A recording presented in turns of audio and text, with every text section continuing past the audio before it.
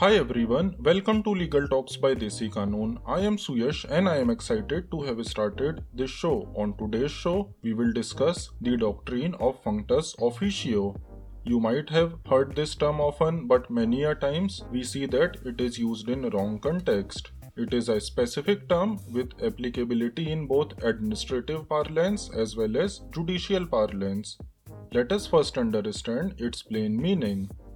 Horton's Law Lexicon, 14th edition, defines it as a person who has discharged his duties or whose office or authority is at an end. Secondly, P. Ramanatha Iyer's Law Lexicon provides the meaning of functus officio as a term applied to something which once has had a life and power, but which has become of no virtue whatsoever. Thus, when an agent has completed the business which he was entrusted, his agency is functus officio. Thirdly, Black's Law Dictionary, 8th edition, defines functus officio as having performed his or her office without further authority or legal competence, because the duties and functions of the original commission have been fully accomplished. Fourthly, Trainer's Latin Maxims, 4th edition, explains functus officio as having discharged his official duty. This is said of anyone holding a certain appointment when the duties of his office have been discharged. Thus, a judge who has decided a question brought before him is functus officio and cannot review his own decision. And lastly, Corpus Juris Secundum defines functus officio as literally having discharged his duty, having fulfilled the function, discharged the office, or accomplished the purpose, and therefore of no further force or authority. Hence, we see that the plain meaning of functus officio is that when an office or a position ceases to have any functionality or when its functions are completed. Let us also understand its meaning with the help of judicial precedents of India.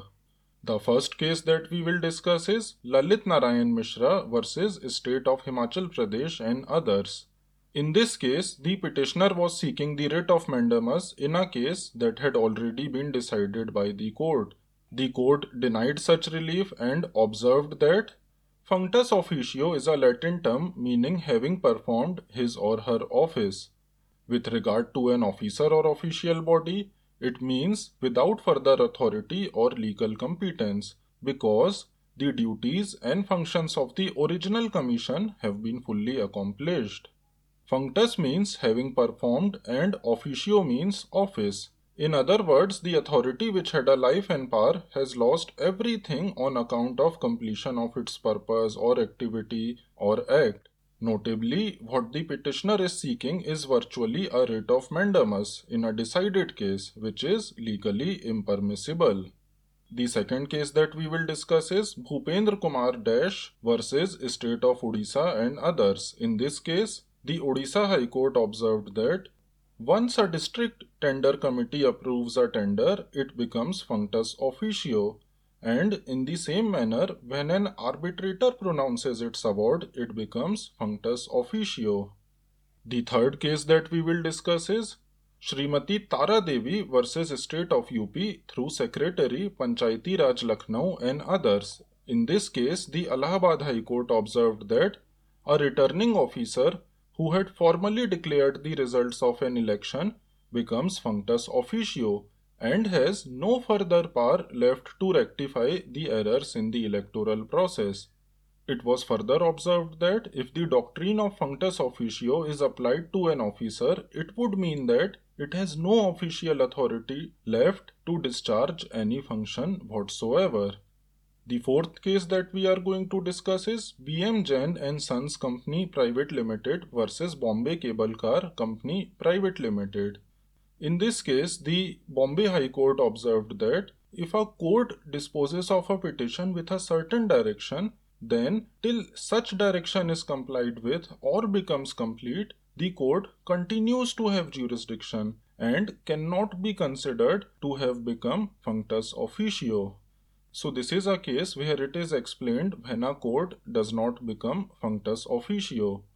The fifth case that we are going to discuss is V.G. Naidu versus Pahlaj Raj Gangaram.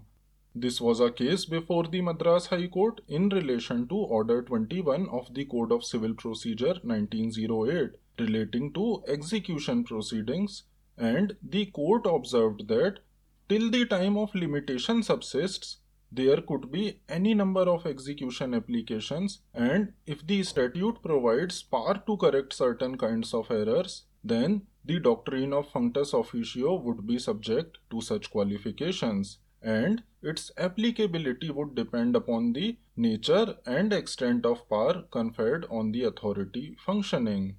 It was further observed that the principle of finality is attached to the doctrine of functus officio, but there are exceptions to the principle of finality. However, the court's inherent power to set aside a judgment will only be invoked in exceptional circumstances to avoid a miscarriage of justice. Fraud is a genuine, albeit limited exception to the important principle of finality of litigation. So in this case also it was discussed that there are certain situations where the doctrine of functus officio will not be applicable. The sixth case that we are going to discuss is SBI versus SN Goyal. Order 21 of the Code of Civil Procedure 1908 was discussed by the Supreme Court that deals with judgments and decrees. It was observed that Order 20, Rule 1, Sub Rule 3 provides that a judgment may be dictated in open court and its transcript forms a part of the record of the case after making such corrections as may be necessary.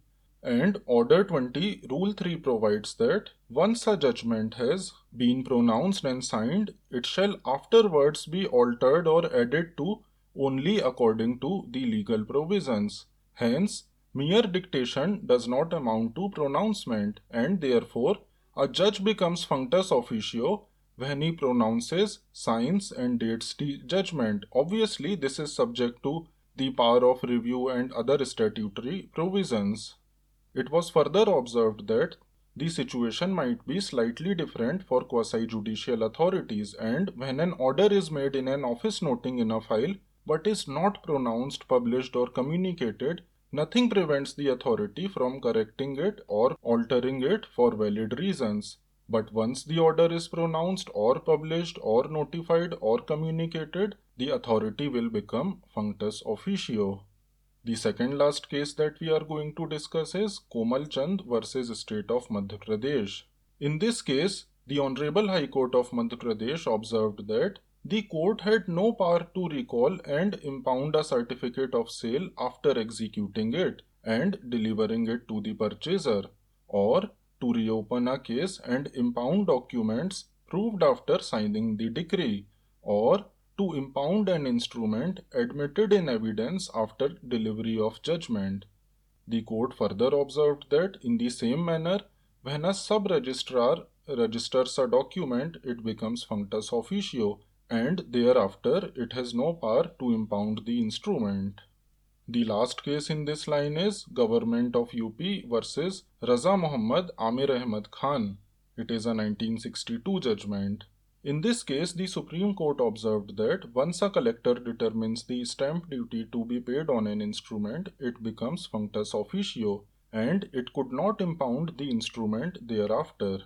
Let us come to my concluding remarks.